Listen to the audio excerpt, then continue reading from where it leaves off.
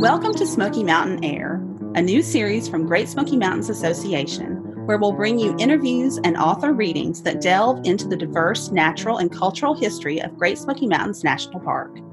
I'm Valerie Polk, videographer at Great Smoky Mountains Association. And I'm Karen Key, GSMA's Senior Publication Specialist. Today, we'd like to share a reading from Smokies Life, GSMA's biannual publication. Rose Houck is the author of Kate's Cove, Dream of the Smoky Mountains, Smoky Mountain Elk, Pictures for a Park, and a variety of other publications for Great Smoky Mountains Association. Rose will be reading her article, Life in the Canopy, which appeared in Smokies Life, Volume 9, Issue 2. Life in the Canopy explores creatures great and small living in the uppermost layers of the forests of the Great Smoky Mountains. The issue of Smokies Life, which it appeared in, is one of our missing issues no longer in print. In addition to this special reading, we are resurrecting some of our missing issues and providing them free, digitally, on our virtual magazine, Smokies Live, at smokiesinformation.org/news. Please enjoy Life in the Canopy.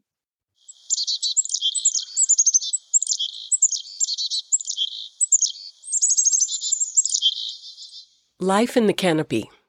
It was a frigid October morning on Clingman's Dome. The concrete ramp up to the observation tower was slick with patches of ice. Crusty lichens on the trunks of the trees were draped with icicles. Clouds raced overhead, raking the spiked tips of the spruce. People were zipping up their coats and pulling on stocking hats and gloves.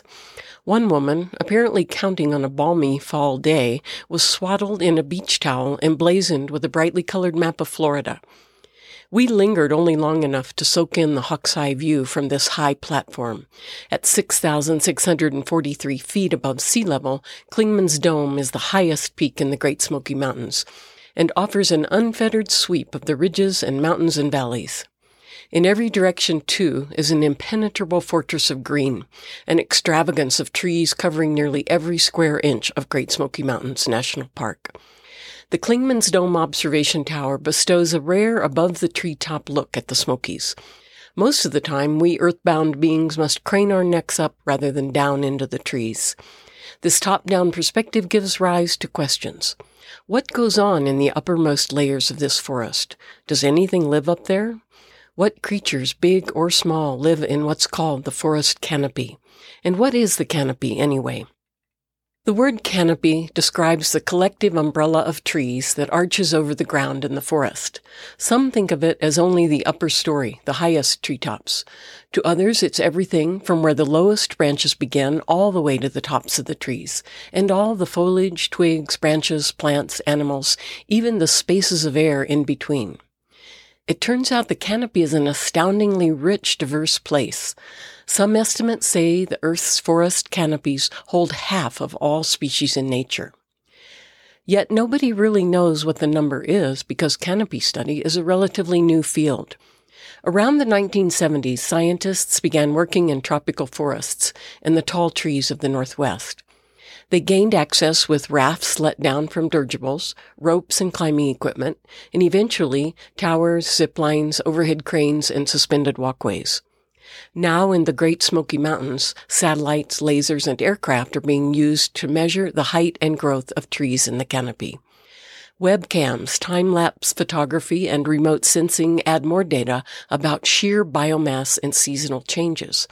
Mapping and measuring the canopy can help give a better understanding of its complex three-dimensional structure. But the best way to find out what lives up there is to get up in it. Only a few people have actually scaled the lofty heights of the leaf-bound canopy of the Great Smokies Forest. Research began about 15 years ago when the park was launching the All-Taxa Biodiversity Inventory, ATBI for short, a program with the ambitious goal of documenting every living thing within its boundaries. Biologist Harold Keller and students from the University of Central Missouri in Warrensburg arrived in the summer of 2000, bringing their curiosity, courage, and climbing ropes on the first comprehensive survey and inventory of tree canopy biota in the park. Keller chose the Great Smokies for the study because the park has more than 130 species of trees and some of the oldest and largest trees in the eastern United States. The focus of the team was to find out what mosses, liverworts, lichens, ferns, fungi, and Myxomycetes live in the treetops. Myxomycetes are better known as slime molds. Harold Keller, now Professor Emeritus, still signs his emails Dr. Myxos for his specialty. And it is a specialty because slime molds undeniably are one of the planet's more fascinating, some say sci-fi weird life forms. Neither plant nor animal, they are in a kingdom all their own, the Protista.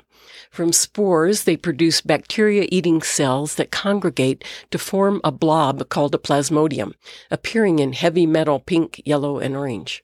The plasmodium oozes along on rocks, downed logs, and living tree bark, much like an amoeba, engulfing food as it goes. When mature, slime molds sprout small knobs on stalks that are called fruiting bodies.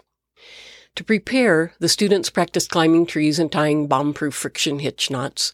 They traveled more than 700 miles to Cades Cove in the Smokies, where they started the adventure phase of the research.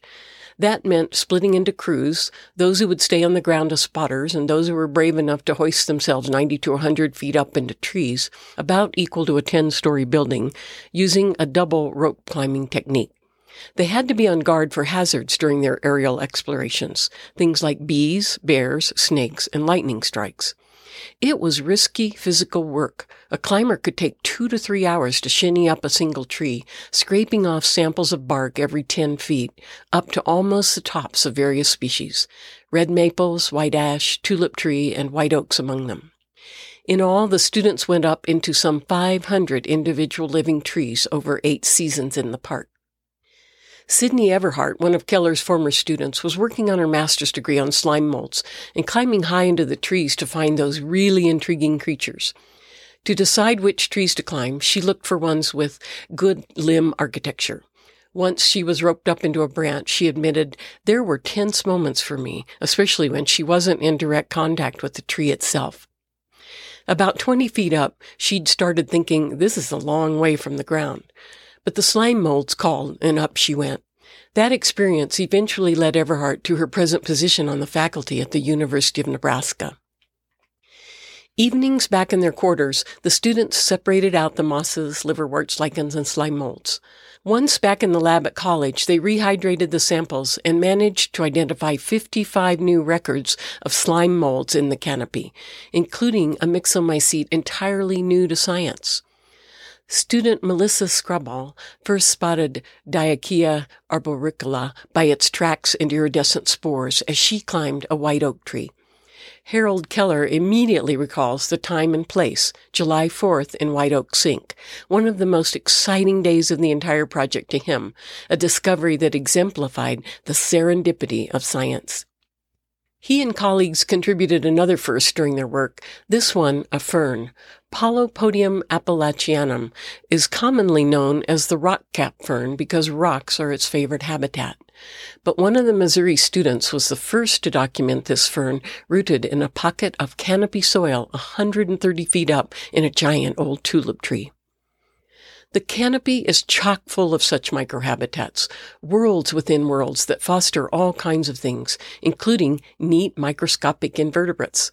Among them are the tardigrades, or water bears, animals less than a millimeter long, with cigar-shaped bodies mounted on 4 stubby legs. Some are armored with an exoskeleton like tiny armadillos. Tardigrade means slow stepper, a name given because the organism meanders about in the film of water on mosses, liverworts, and lichens, munching on detritus and things smaller than it is. In the forest canopy, water bears have to survive an environment subject to freezing or drying out. They accomplish that by entering a state of suspended animation. Some have been known to stay inactive for 100 years, then resurrect when conditions improve. Slime molds and other canopy organisms are also capable of this adaptation. Insects and other arthropods live in the treetops, at least for parts of their lives, and probably account for most of the canopy's biodiversity. Mites, springtails, and spiders are abundant in the arboreal world, and so are true insects. The early hair-streaked butterfly and a great purple hair-streak, to name 2, along with a bevy of beetles, bees, flies, and ants. Stick insects and katydids are true canopy specialists that spend their adult lives eating leaves of deciduous trees. Then there are the annual dog-day cicadas that fly about in the treetops, sometimes sucking a little juice from the trees. They have a divided allegiance between ground and canopy, notes entomologist Chris Carlton. In the nymph or immature stage, they stay underground for years, some as long as 17 years, sucking precious fluid from roots. They emerge from the soil in the hot summer days of July and August, climb up and shed their exoskeletons, then fly back up into the trees. In late summer, the raspy sound echoing in the woods is adult male cicadas trying to attract females. Once they've mated, the females deposit eggs on small scars they saw into twigs. The nymphs hatch and drop to the ground, and the cycle begins anew. Some land snails head up into the trees, too. One species of mountain tiger snail, with a gorgeous spiral shell of contrasting stripes, was seen 70 feet up in a tree. From charismatic microfauna to megafauna, from water bears to black bears, the forest canopy harbors so much. Black bears, the iconic big mammals of Great Smokies, spend a lot of time in trees. Park wildlife biologist Bill Stiver points to several ways they're adapted to an arboreal existence. Bears, even newborn cubs, have impressive curved claws for climbing. They use those claws with extreme efficiency as they scurry up a tree. How high can a bear go in a tree? As high as they want to, replies Stiver, to the tippy top. And as any Smokies backpacker knows or quickly learns, you have to hoist your food bag on a cable between trees and high enough to be out of a bear's reach.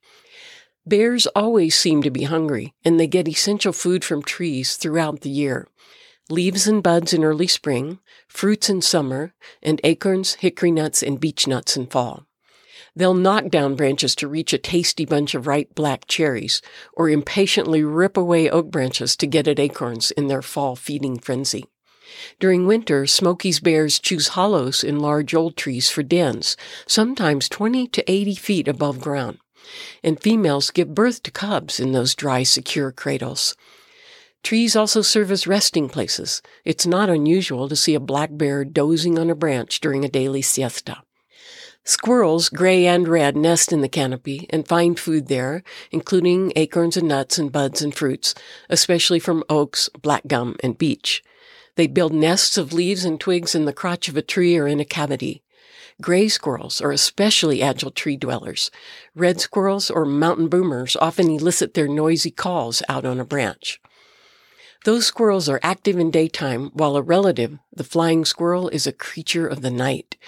Both northern and southern flying squirrels are found in the park. The northern flying squirrel at the south end of its range in the Smokies is an endangered species. In winter, they huddle in hollow cavities in yellow birch or beech, but in summer, they also make nests of sticks called drays in conifers. The southern flying squirrel is more common and lives mostly at lower elevations. Both are supremely equipped to navigate the canopy. Flying squirrels don't actually fly, but glide by means of folds of skin that extend from wrist to ankle. The membrane forms a furry cape that acts like a wing when stretched out. The tail works like a rudder for controlling their aerial maneuvers. Flying squirrels may best be seen by full moon on a summer night, gliding maybe 30 feet or more from treetop to mid-trunk. They can also leap from tree to tree or run along a branch. Their favored food is also acorns and nuts, which they store in the cavities and forks of trees, along with buds, blossoms, and berries. During their movements, flying squirrels must beware of tree-climbing snakes, various mammals, and birds of prey. Bats are mammals that do in fact fly, and they also inhabit the canopy. In the park, red bats flit through the foliage foraging for insects. In the park, the less common Indiana bat selects the pop bark of dead pines, mostly white pines, contrasting with their use of oaks in the Midwest. They've been known to move from tree to tree, and when an old tree falls, they'll find another. So standing dead snags are most valuable to them. Little brown bats and northern long-eared bats also use snags. They locate their maternity colonies under tree bark. One slab of bark might shelter 80 to 100 bats. Naturally, birds are the most obvious tree dwellers, so many it's hard to list them all, whether flying over, nesting in, or finding food in the canopy. Broad-winged hawks are the quintessential hawks soaring close to the treetops, in summer searching for unwary squirrels, and in early fall rocketing past on southbound migrations. Owls heard more than seen are there too. In a dim cove, even in daytime, you may hear the riveting call of a barred owl. Who cooked for you? Who cooked for you all?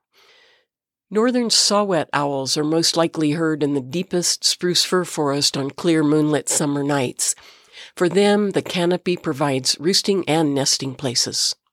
Among smaller songbirds, scarlet tanagers and vireos come to mind as denizens of the mature forest, along with the flycatchers, including the eastern wood pewee, which perches on dead branches to feed, preen, and sing. Different birds tend to partition the canopy. Scarlet tanagers and red-eyed vireos, for example, put nests 20 to 30 feet up in a tree, while eastern wood pewees and yellow-throated vireos prefer the top suite. A bewildering array of warblers, cerulean, blackburnian, and several others, feed in the treetops. Those and other birds that migrate into the Smokies in the spring from the tropics depend on the solid green swatch of forest for a big part of their existence. With so many habitats and so much moisture, the Great Smoky Mountains support an astounding roster of amphibians, but almost all the salamanders, turtles, frogs, and toads are terrestrial. Cope's gray tree frog is one exception.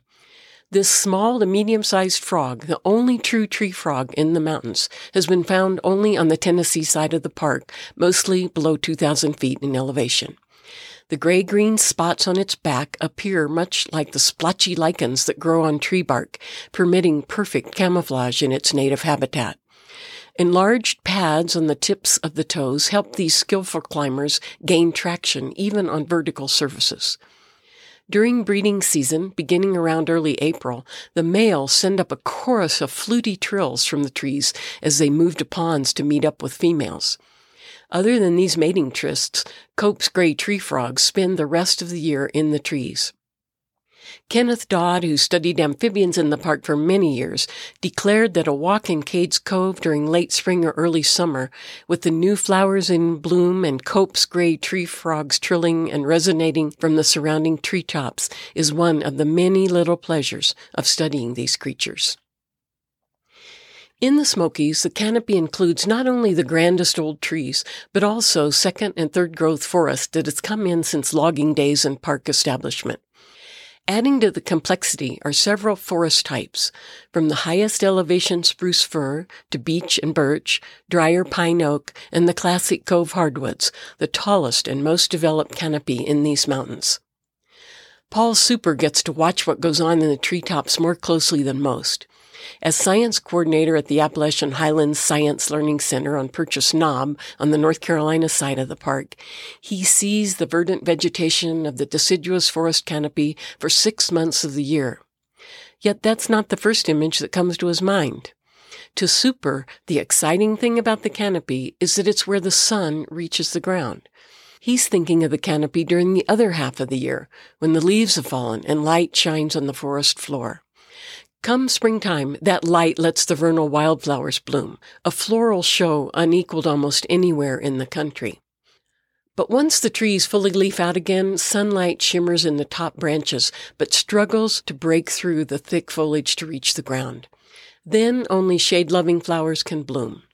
In autumn, the leaves and other stuff from the canopy drop to the ground. So the forest is a big recycling machine, a cycle that's profoundly significant to the canopy ecosystem and all it harbors. The canopy doesn't exist in isolation. Water and nutrients from the soil are drawn up into the treetops to nourish growth and photosynthesis. The trees themselves are competing to see which can grow the tallest to reach precious sunlight. The canopy is also the cell membrane, says Super, where forest meets sky, the point where trees absorb all that the atmosphere brings. Rainfall, fog, dew, sunlight, gases, essential elements like nitrogen and carbon dioxide, but also pollution such as acid rain, ozone, and greenhouse gases. The canopy is a buffer, but its capacity is not unlimited. In talk about the canopy, Smoky scientists often speak about disturbance, both natural and foreign. Natural disturbance comes in the form of wind, even very strong winds like tornadoes that quickly uproot whole swaths of trees. There's also the natural decay and death of individual trees that sends them crashing to the ground. Such disturbances create light gaps, openings where new seedlings and young trees sprout as the canopy continues to go through dynamic changes. Then there are the exotic foreigners, especially insects like woolly adelgids that have wreaked havoc among the park's grand eastern hemlocks and Fraser firs. The demise of most of the Fraser firs is startling from the Clingman's Dome Tower. With their passing, one of two dominant evergreens is greatly diminished, leaving a gap in the high elevation canopy. What will take the place of the firs? What about the slime molds, mosses, lichens, and insects that lived on and in them? Where will the northern flying squirrels glide and northern saw-whet owls hide? So many questions, so much more still to learn about life in the forest canopy. Student Melissa Scraball, who discovered that new slime mold, described her feelings when she climbed into the trees. A flood of roller coaster emotions bubbled up each time I swayed to and fro at unbelievable heights in the treetops of the old-growth forests of the Smoky Mountains. I had gone where nobody has ever gone before. In the biological frontier of the forest canopy, untold discoveries remain to be made by new pioneers.